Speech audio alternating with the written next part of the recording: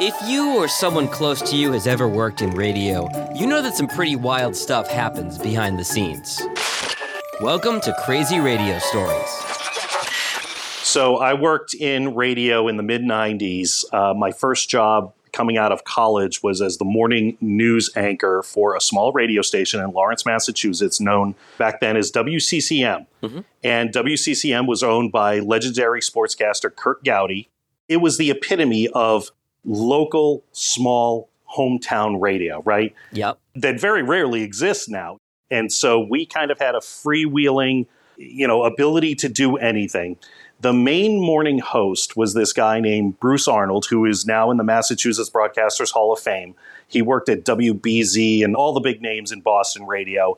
And for a period of about 30 or 40 years, Bruce was the morning host on WCCM. And they had various programs. They had one that was like a call-in classified ads, like I'm selling a mattress, I'm selling a this, right? Facebook Marketplace before Facebook. Right. It was so homey. And so as a kid growing up in North Andover, Massachusetts, that was the station where we got our school cancellations. That's where we got our local, what's our city council, what's our mayor doing, things of that nature. So it really was a lifeline and a pipeline to information when you weren't listening to specifically Boston news.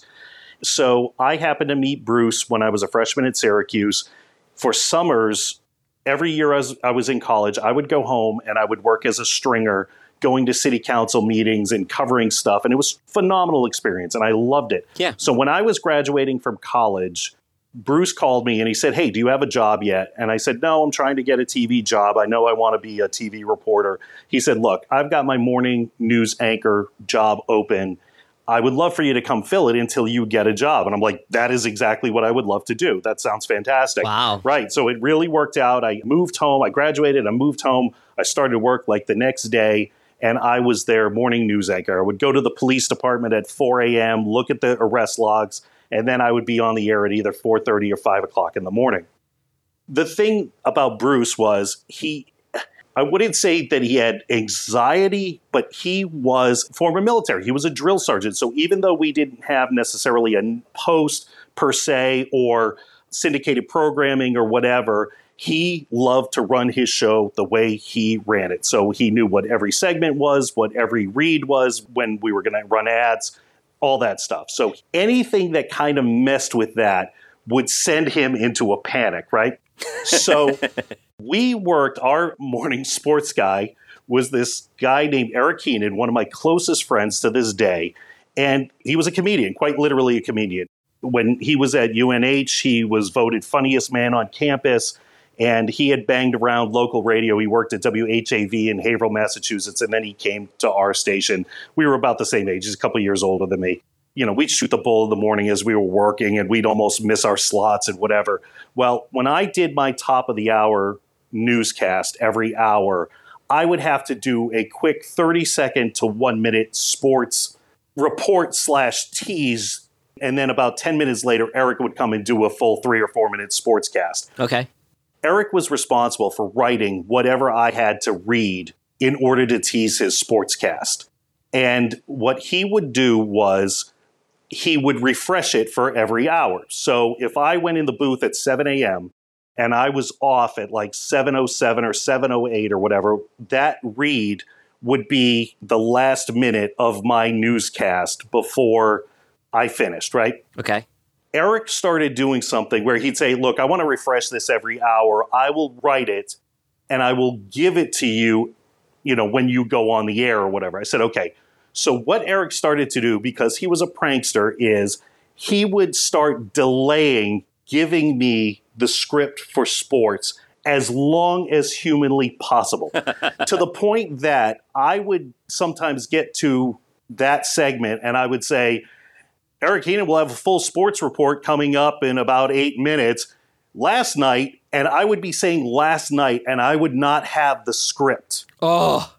And so he would blast my door open with his hand, shove the script in, and I'd be saying, "And last night, the Red Sox had a key matchup," and I'd grab the script out of his hand, and I would start reading what he wrote.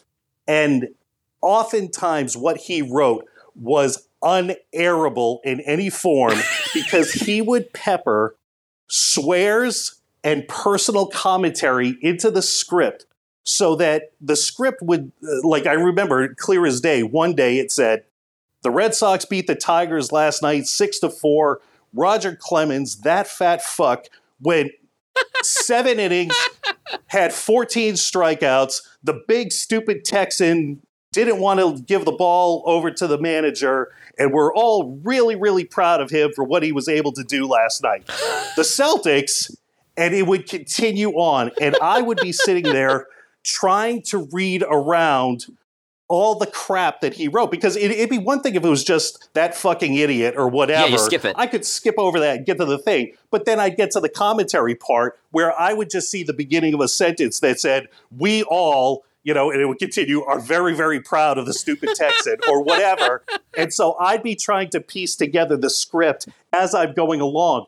And so Bruce, who was, meticulous and everything had to be on military time, he would notice the haltingness in my voice, and I would see him as he's going through his scripts and he's getting his carts ready or whatever. I would see him look up through the glass at me, and a look of panic would wash across his face as he watched me struggling as if I had a stroke. Oh, my God. He would be sitting there looking at me, and then all of a sudden, after once or twice it happened, he would catch on to what's going on. He had a glass that looked into the newsroom, and Eric would be sitting there with just this smile across his face, and I could hear Bruce bellowing in the thing, "I'll kill you, Heenan!" And he's shaking his fist through the glass as Eric is on the floor laughing, and I am in there sweating bullets, hoping not to lose my FCC radio license.